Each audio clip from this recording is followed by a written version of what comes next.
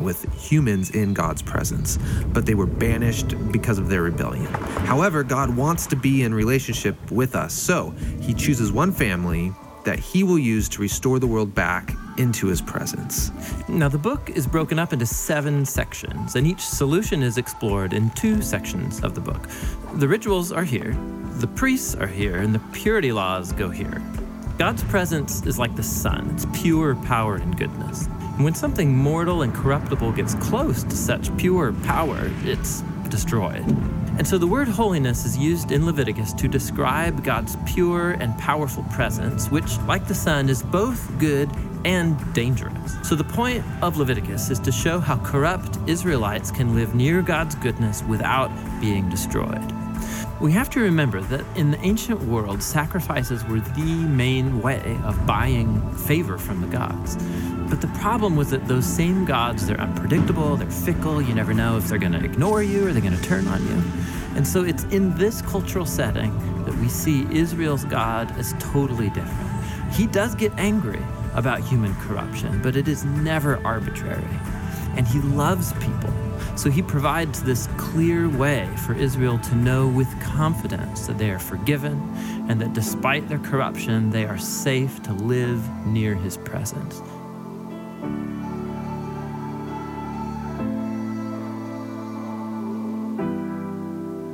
All right, good morning, church. Good morning, good morning.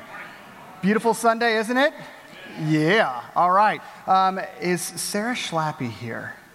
Yes, she is. If I could have Sarah come up here really quick. Right at the beginning of the service, we're going to commission and pray for our friend and sister, Sarah Schlappy. Sarah is going to be heading on down on the 27th of this month to Haiti, and she's actually going down, and this isn't your first rodeo. No. How many times have you been? This is my second. Second time, and second time in Haiti total? Yes. Okay, second time in Haiti. She's going to be working there till July 31st, and she's going to be working primarily in a school, helping this Christian school teach children English and comprehension as far as reading and stuff like that.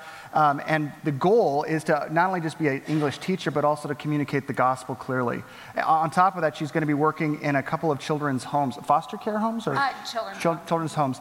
And so what we want to do is, whenever at NBC we see someone who's like listening to God's leading and saying, let's do this, I want to step out, we want to pray for that person and commission them. And so will you join me in praying for Sarah? And she's leaving Tuesday for Haiti, and so be in prayer for her. Also, whenever God's doing things, there's always complications from our enemy. And we know that the enemy's been alive and well working in Haiti as a whole, but specifically with this school. And so we're just going to pray for God's protection and his provision for Sarah. So will you join me?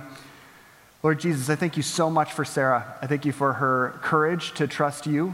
And Lord, it's kind of goofy to say it takes courage to trust you. We know that we can trust you, but thank you for her obedience. Lord, I pray that you bless her. You bless her faithfulness, that you actually not only go before her, we know that you're already at work in Haiti, but you actually pave the road for her to be able to communicate clearly the gospel, that you give her encouragement when she's down, when she hits brick walls, when she gets frustrated, God, that she will experience and encounter a profound amount of strength that she knows comes from you. Lord, I pray that as much of an impact representing you in Haiti, that you'll use the Haitian brothers and sisters around her to impact her, that she'll also come back here, not only someone who's been used as an ambassador, but someone who's been impacted and blessed. I will give you thanks for all of that. It's in Jesus' name and for your glory that we pray. Amen. Amen. Thanks, Sarah. All right. Yeah, talk to Sarah afterwards. And so we wanted to make sure that the last sermon she heard at Manuka Bible Church was a timely and pertinent and relevant one, so we picked the book of Leviticus. All right. Leviticus is a book that a lot of people avoid because it's weird. It's a book that if you are someone who reads the Bible, and you're like, I'm going to read the Bible, I'm going to read the whole thing, Genesis, Exodus, Leviticus, you do that. You're like, Genesis, Exodus, and then you get to Leviticus, and you're like, whoa, this stuff is freaky, and this is weird. And so people avoid Leviticus because it's way too bloody or way too boring. And so people oftentimes, they'll say that they're going to read through the whole Bible in a year or 2 years or whatever, and they tell their pastor that they did it, and they really didn't. They skipped over Leviticus because they freaked out. And you're going to see why. We're going to read just the first chapter, and you're going to go, whoa, this is in the Bible? this is part of the scripture that's God-breathed and useful for me, for teaching and training in my righteousness, this stuff, there is a reason why we're going to get into this. I'm so excited about this series. It's just going to be through the summer that we're going to just kind of do an overview of this book. But Leviticus, it's not the first book of the Bible. What is? Genesis, right? Okay, then after Genesis is what? Exodus, and then what? Leviticus. So if we're going to know what Leviticus is all about, we have to know what the prequel is. The prequel to Leviticus is Exodus. And if you don't understand what's happening in Exodus, you really aren't going to get Leviticus. See, in Exodus, it starts off with God freeing his people from Pharaoh and Egypt, hundreds of years of slavery, and all of a sudden they're liberated. And they're liberated to be a people of God and a nation of God, and they're going to have their own property. They're going to have their own government with God as their king. It's going to be epic, and they're all excited about it. And so 50 days into the journey out of Egypt, they come to Mount Sinai. And this is a big deal. This is where they get the 10 commandments, but not just 10 commandments. They get all of the commandments from God, laying out the law, laying out God's perspective. And the big idea here is this: Mount Sinai is a wedding. Mount Sinai is a wedding where God is expressing his vows to his people. I'm going to be your God. I will be your provider. I'm going to be the one who's in control and your protector. And the people, you're going to be my only God. I'm going to be faithful to you. There's going to be no one else. The faithfulness of this relationship, of this covenant, will be secure and solid. And that happens on the top of Mount Sinai, but by the time Moses gets down to the bottom of Mount Sinai, the people have already broken their favor and faith with the God who just rescued them 50 days prior by worshiping false gods, the Baals and everything else. And so God is absolutely brokenhearted. We see the wrath of God show up here. We see the frustration of God show up here. But what we don't see is God saying, okay, that's it. I'm kicking the whole thing to the curb. We're going to have flood part 2, just wipe them all out. He doesn't do that. Because what God said on Mount Sinai, he's going to be faithful to. He wants a relationship with his people. And so he lays out this idea of, I want you to know that I'm with you, and I'm directing you, and I'm guiding you. And so he sets up this tabernacle system. This is like the pre-temple temple. It was the RV temple. It was the mobile temple. Like wherever they were going in the desert, they could pick it up, put it, and they could know that God was with them. They could sacrifice to God. They could be with God all through this temple. But when we get to the end of Exodus, there's a big, glaring, embarrassing problem. Moses can't go in there. He can't go in there because of the major drama and issues between his leadership and God and all the people in God. And so because of that, not only is he not allowed to go into the presence of God, but no one else can. And so you get that that's at the very end of Exodus. And Leviticus just reminds us of how embarrassing this is, because the very first verse says it. The Lord called to Moses and spoke to him from the tent of meeting. He can't go in. We were told he can't go in the end of Exodus, but in the beginning of Leviticus, which was written by Moses, Moses lets it be known, I still can't get in there. Something happens between Leviticus 1:1 and the next book, Numbers 1:1. I don't know if you've ever noticed this, but Leviticus 1:1 says, the Lord called to Moses and spoke to him from outside, from the tent of meeting. By the time we get to Numbers 1:1, it says this: the Lord spoke to Moses in the tent of meeting. Something happened. Leviticus worked. God's desire to have a relationship and proximity with his people, all the things that he's laying out, prescription-wise, play by play, in the book of Leviticus actually takes place. And his goal of bringing his people back near, his goal of doing what would happen in the garden, of actually having that relationship with man, was being restored, and it was going forward. This is why this is our story. This is why Leviticus is something that is practical and pertinent for Christians who are New Testament believers, because we could believe in Jesus and we could believe in what he did on the cross. But if we don't get why that was a big deal to the first hearers, we're only getting part of the story. There's a whole lot in Leviticus that is something that you're not going to apply today. But there's a whole lot of in Leviticus that if you don't understand foundationally, you will not see the beauty and the majesty and the impact of the cross with quite as vibrant of color. Let's go ahead and look at the first chapter of this book. And so if you've got your Bible, open up to Leviticus. If you've got your notes, feel free to take notes. The center section of your notes we're actually going to skip over, but we're going to be just in chapter 1, focusing on this beginning. What we see happen, Leviticus is broken down symmetrically. If you do have like physical notes on the flip side, you can see how it's symmetrically laid out, where it starts off with ritual sacrifice.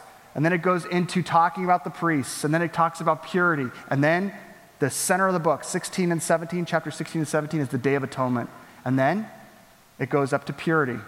And then it goes to priests. And then it goes to ritual feasts and celebrations.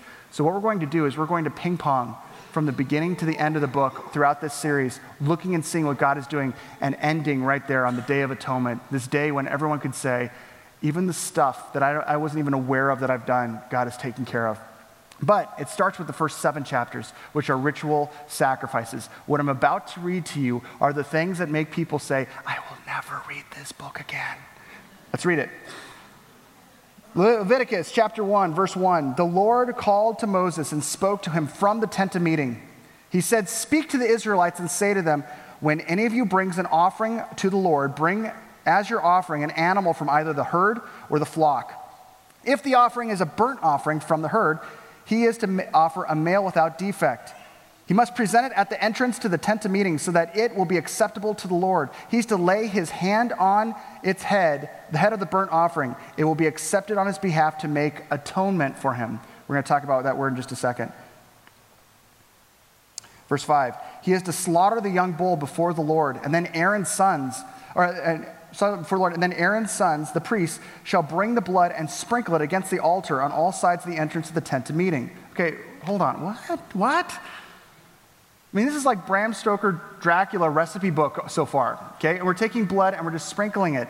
This is not sanitary. And this has got curtains in it, and you're like sprinkling it around fabric? I don't understand. Let's keep going. Verse 6, he's to skin the burnt offering and cut it into pieces. The sons of Aaron, the priest, are to put fire on the altar and arrange wood on the fire. Then Aaron's sons, the priests, shall arrange the pieces, including the head and the fat, on the burning wood. That's on the altar. He's to wash the inner parts and the legs with water, and the priest is to burn all of it on the altar. It is a burnt offering, an offering made by fire, an aroma pleasing to the Lord. Okay, what? So I'm going to gut this thing, and then I'm going to wash its innards so that I could burn them. Does this make sense to you? No. Keep going. Verse 10. The offering is a burnt offering. If the offering is a burnt offering from the flock, from either the sheep or the goats, he's to offer a male without defect. He is to slaughter it at the north side of the altar before the Lord. And Aaron's sons, the priests, shall sprinkle its blood against the altar on all sides. He's to cut it into pieces, and the priest shall arrange them, including the head and the fat, on the burning wood, that is the altar. If this feels repetitive, it's because it's repetitive. Verse 13, he is to wash the inner parts and the legs with water, and the priest is to bring all of it and burn it on the altar. It is a burnt offering, an offering made by fire, an aroma pleasing to the Lord. Verse 14, if the offering to the Lord is a burnt offering of birds, this is where it gets even weirder. He is to offer a dove or a young pigeon. Verse 15, the priest shall bring it to the altar, wring off the head, and burn it on the altar. Its blood shall be drained out of it on the side of the altar. He's to remove the crop with its contents and throw it to the east side of the altar where the ashes are. Like you do. He shall tear it open by the wings, not severing it completely. And then the priest shall burn it on the wood that is on the fire on the altar. It is a burnt offering, an offering made by fire, an aroma pleasing to the Lord. Okay, so I know that you're like, listen, I believe the Bible, and I'm going to apply all of that this week. I found 3 or 4 memory verses in what you just read. Okay. We need to understand that the important thing in context when you're reading scripture is to understand what is God saying. I can't apply something unless I know what God is saying and who he's saying it to. He's saying this to a group of people who are ex-slaves. And he's saying, you have been conditioned to follow a man as a king and as a God. You have been my people, but I want you to be my people. And I want to help you with something that's going to help you condition yourself to understand of our relationship and how to make things right when you go off the grid. And you will. And so he opens the whole thing up. The first 7 chapters of this book are written to help us understand that through sacrifice. Sacrifice is not something that's new.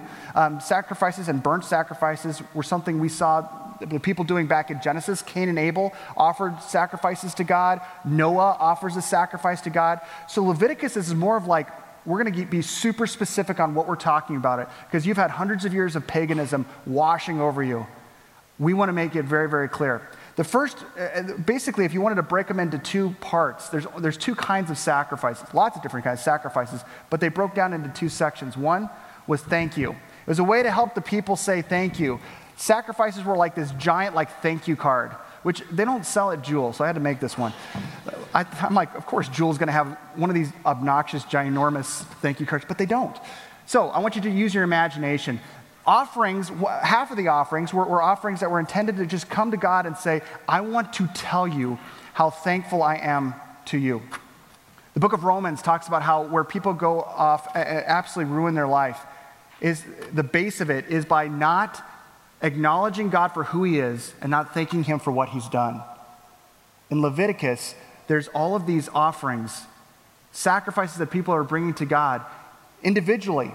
Not like, okay, have the priest do this. I'm going to individually do this morning and night just to say thank you to God. Just to let this pleasing, that God actually takes joy for me thanking him. Saying, I've done all of this, I've done all this work, but I want to bring you a portion of this. And not just in what I'm bringing to you in offering, I want this to spill over to my whole life, so I'm living with gratitude. Many of the sacrifices were simply a way to say thank you, but there were also sacrifices that were intended to say, I'm sorry. The burnt, purification, and restitution offerings. And this was different. This was something where I wasn't simply going and telling God how grateful I am. I'm actually recognizing that God and I are off. There's something that's broken with us.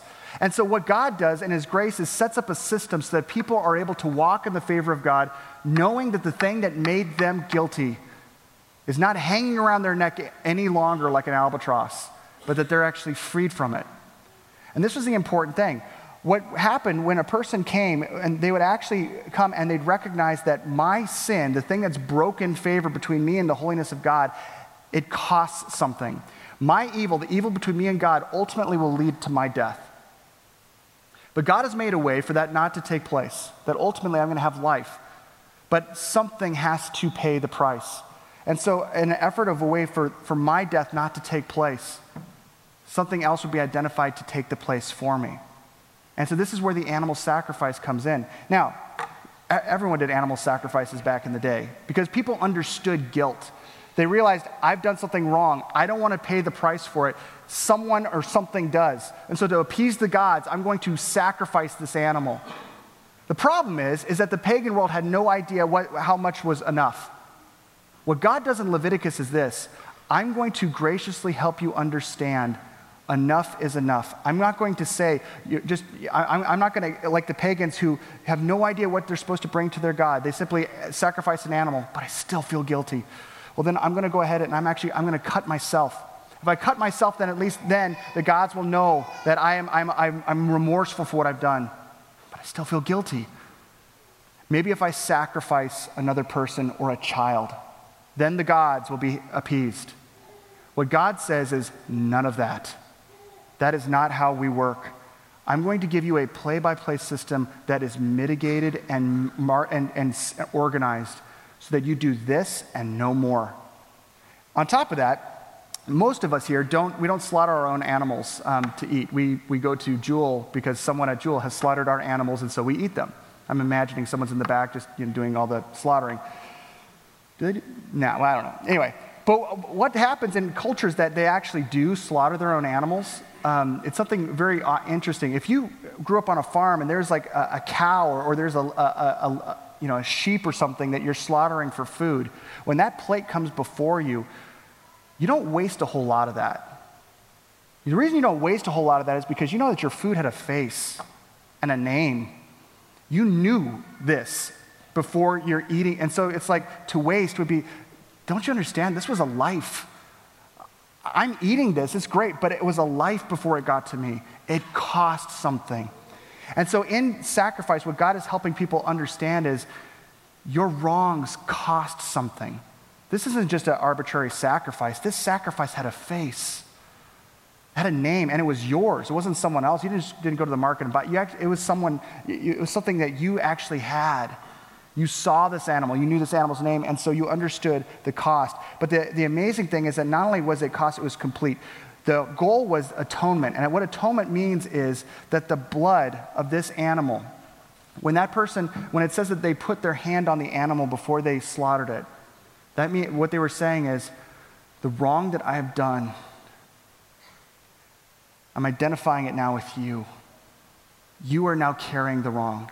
And then that animal, which did nothing wrong, was sacrificed. And the blood of that animal symbolically let everyone know, this is covered. This is covered. And it had to be a certain kind of animal. It wasn't just an animal that you were going to put down. God was conditioning in the people, like only these animals. These are the clean animals. These ones are not. We're going to talk about that a little bit later. But what God's doing is he's conditioning and saying, listen, if you're broken, you can't take something else that's broken to make you whole. If you're dirty on the inside, you can't take something else that's dirty to make you pure. If you're broken, you have to take something that is whole in order to make you whole. If you're dirty, you have to take something that is pure in order to make you pure. Your sins have separated you, but there's a way to make atonement, to cover over this. So when God sees me, he sees the blood. He sees the sacrifice that was laid, that something was actually paid the price. And the effect was this. A person walked away from this knowing, I'm no longer walking in guilt. I'm now walking in the favor of God. Between God and I, we're good. And that actually, because I've been cosmically forgiven from an amazingly wonderful sovereign God, this effect actually bleeds into the rest of my life, where now I'm like walking with more grace towards others. God's given me so much grace that now I'm actually going to express that to other people. God's done something so huge for me, I'm actually living my life out like a thank you card to him more and more. I'm a grateful, grace-filled person, and it's phenomenal. But it didn't work. If this was the goal, it didn't work. And the people in the Old Testament prophets talked about it not working. The prophet Hosea, God's talking to his people saying, I desire mercy, not sacrifice, which I'm like, wait, hold on a sec. Leviticus is all about you desiring sacrifice, an aroma pleasing to the Lord. I thought you did desire sacrifice. No, God says, I desired mercy, not sacrifice, an acknowledgement of God rather than burnt offerings. The burnt offering was supposed to do something. The reason that it's burnt is that it's completely consumed. You're watching all of your guilt dissolve in front of you, so you're walking away from that with a heart that's reconnected to me. The word for mercy is chesed in Hebrew, which means heart. God's saying, this was a vehicle. These were vehicles to make our heart connected, not just for you to do a ritual so that you can kind of do this and then walk away unchanged. You're a total jerk to your spouse. You made a sacrifice to God, and you did the sacrifice ritualistically. You went back home and you were a jerk to your spouse again. That's not the point. The point was that we had to have a heart that's reconnected, and that is what I'm after. Isaiah, right out of the gate, in the beginning of Isaiah, the prophet says, stop. Okay, just stop. Stop it. This isn't working anymore. Stop bringing meaningless offerings. Your incense is detestable to me. New moons, Sabbaths, and convocations, I cannot bear your worthless assemblies. This whole religious system that you're doing is worthless because your heart isn't in it. It's not making you more grateful, more generous. It's not making you more pure. It's actually just giving you a way to keep on going on a hamster wheel where you're still God. Isaiah continues to talk this through, but he kind of starts to paint a picture of the fact that one day there's going to be someone who's going to take care of all of this. That actually, it's not going to be a lamb that's going to suffer and die. It's not going to be a lamb that's going to actually take this atonement and make this atonement possible, but that there's going to be someone sent by God, a suffering servant. By the time we get to the New Testament, we realize that it's Jesus. And what Jesus does is he actually steps into become the sacrificial lamb. Jesus, and all through the New Testament, it paints the picture that the reason that we no longer have to do sacrifices anymore, the reason that we no longer have to bring a spotless lamb without defect is that the spotless lamb without defect, God himself, stepped in and took for us what we couldn't take on our own. God, instead of destroying us because we're full of evil, took the evil and the death upon himself for us so that we could walk away with God's favor. That what Jesus did was he actually accomplished the atonement to replenish us. So that his blood is something that when God sees us, he sees the sacrifice of Jesus. We're covered by it. It's something that we actually can bask in, the reality that that is something that's actually good. The worst day in human history was one of the sweetest. Because now, as people who've repented, we can walk away recognizing that God has made the ultimate sacrifice, and he's paid for that for us.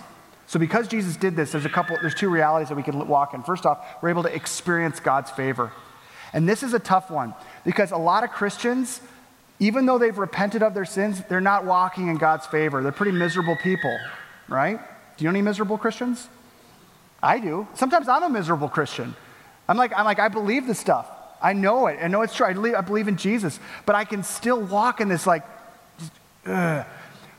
What Jesus intended for me was that because of his sacrifice, I'm no longer bringing a sacrifice. I'm actually flashing back to him as sacrifice. And I'm saying, Jesus, instead of this going to me, you took it upon yourself for me.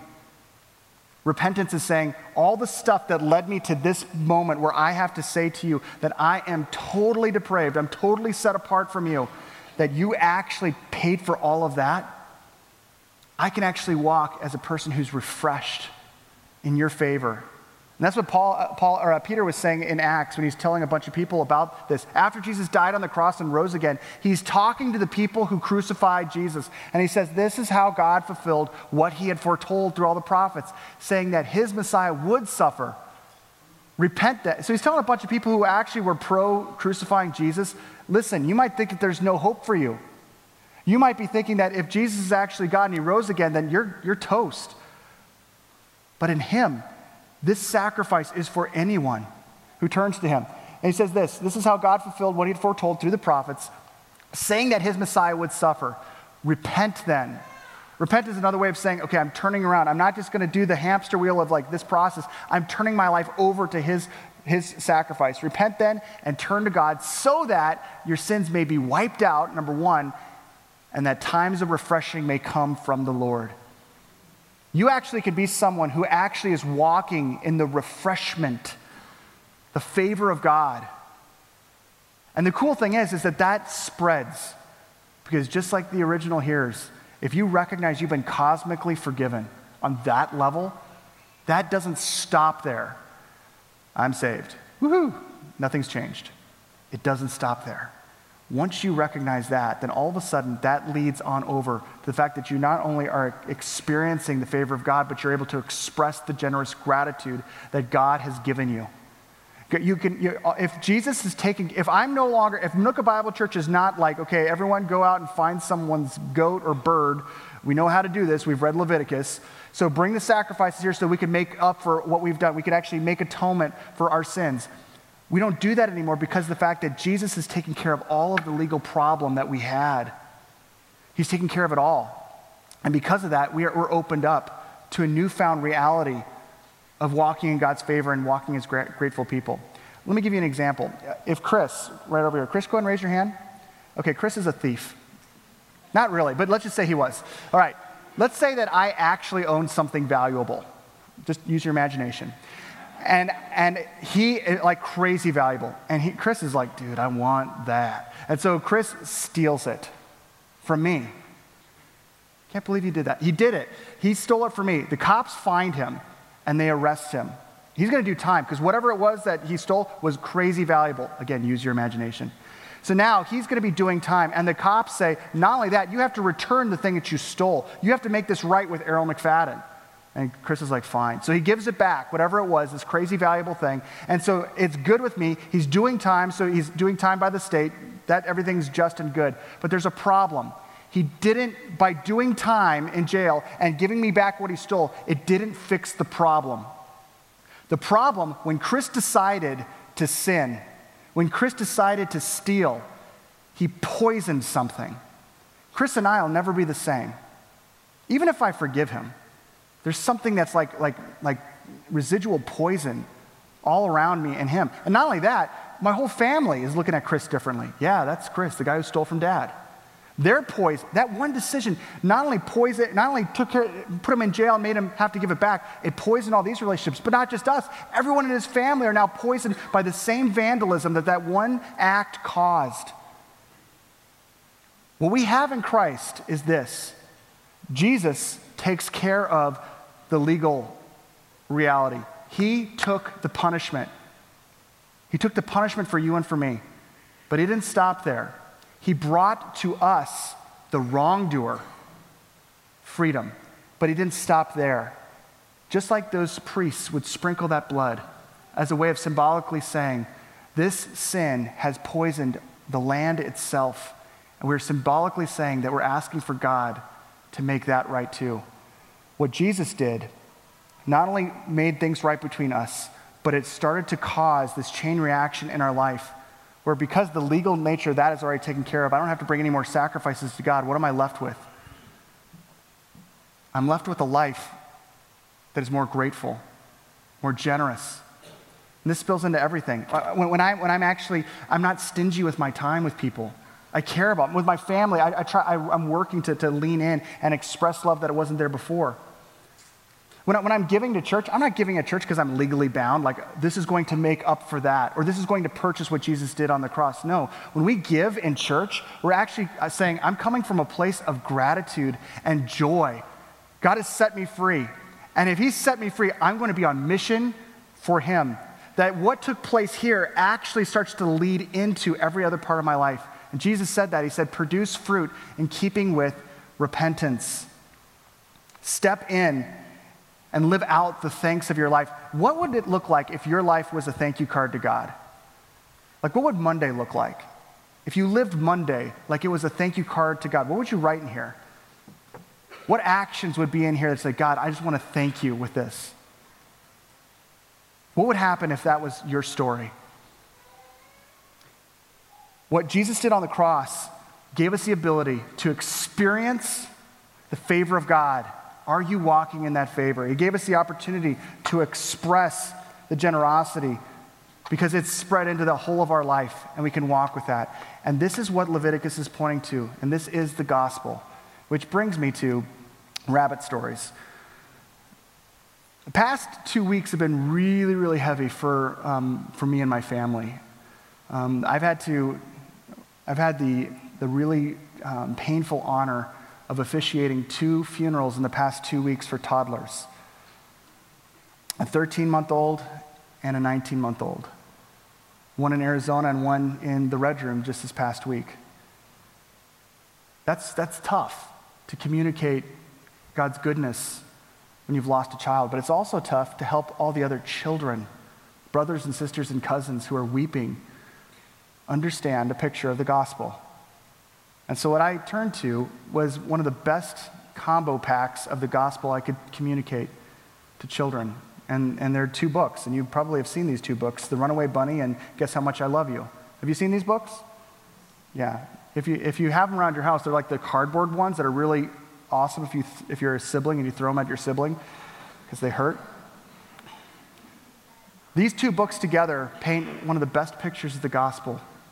And I believe it's what Leviticus was pointing towards. In The Runaway Bunny, you've got this really terrible bunny rabbit.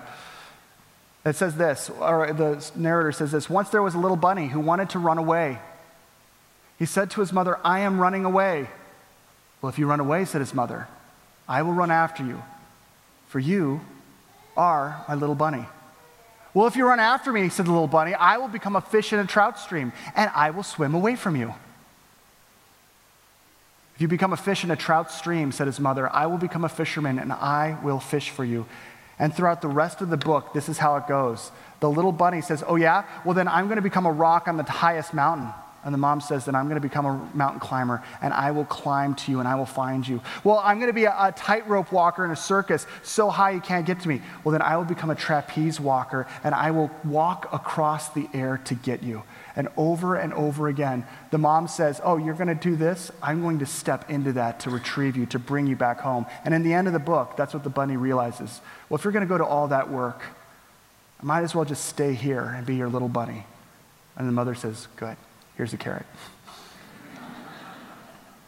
The next book is pretty phenomenal, but also has a terrible little child. This little bunny rabbit is trying to get in a cute way, trying to get its dad to understand how much he loves him, and that he loves him more than his dad could possibly love him back. And so he pulls down his ears and he tries to tell him, listen, I want to tell you how much I love you. He says, I love you this much. And the little nut brown hair stretches out his arms, stretching out his arms as wide as they could go. Big nut brown hair had even longer arms. But I love you this much, he said. That's a lot. thought little nut brown hair. And throughout the rest of this book, you have that same story happening over and over and over again. You have this little bunny rabbit saying, well, I love you as high as I could jump. And then the dad saying, well, I love you as high as I can jump. Well, I love you all the way to the moon. And that's when the dad puts the little bunny rabbit to bed and says, well, that's very, very high. And just as the little bunny rabbit's going to sleep, the dad says, I love you all the way to the moon and back. And that is something that is actually, that line right there was inscribed on one of the little tombstones when we were in the cemetery to a little child. And this was a book that the parent had read their kid, and they wanted to let their kid know the depth and the length and the scope of their love and how much greater it could ever possibly be. And this is why I bring this up. This is our story as well. Each one of us in here is the runaway bunny. Each one of us have rebelled against God, and we've run away from him. And that's called sin. And Scripture describes this as being something that not only causes an expiration on our life, death, but it actually lowers the quality of our life as long as we're alive. That distance from God is something that poisons our very reality.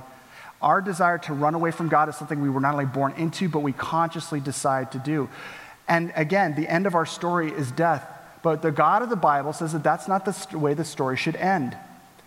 And so he does very much what the mother does in this story and says, if that's what's happening, if that's where you are, I will go there. Scripture says that we were dead in our transgressions when Christ found us.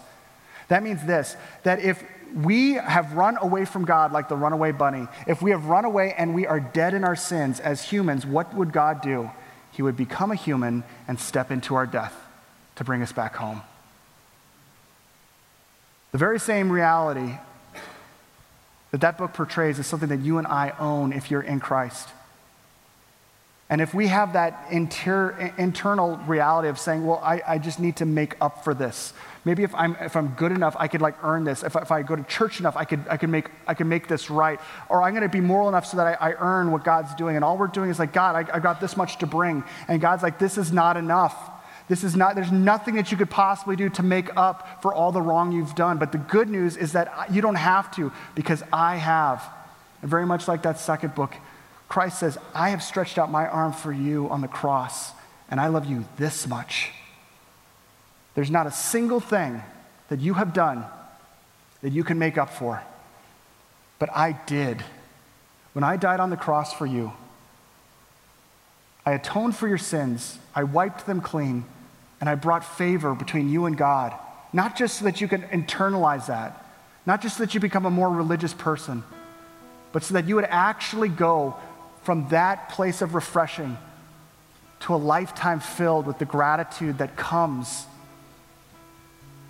from knowing that you've been redeemed. That your whole life is a thank you card to God.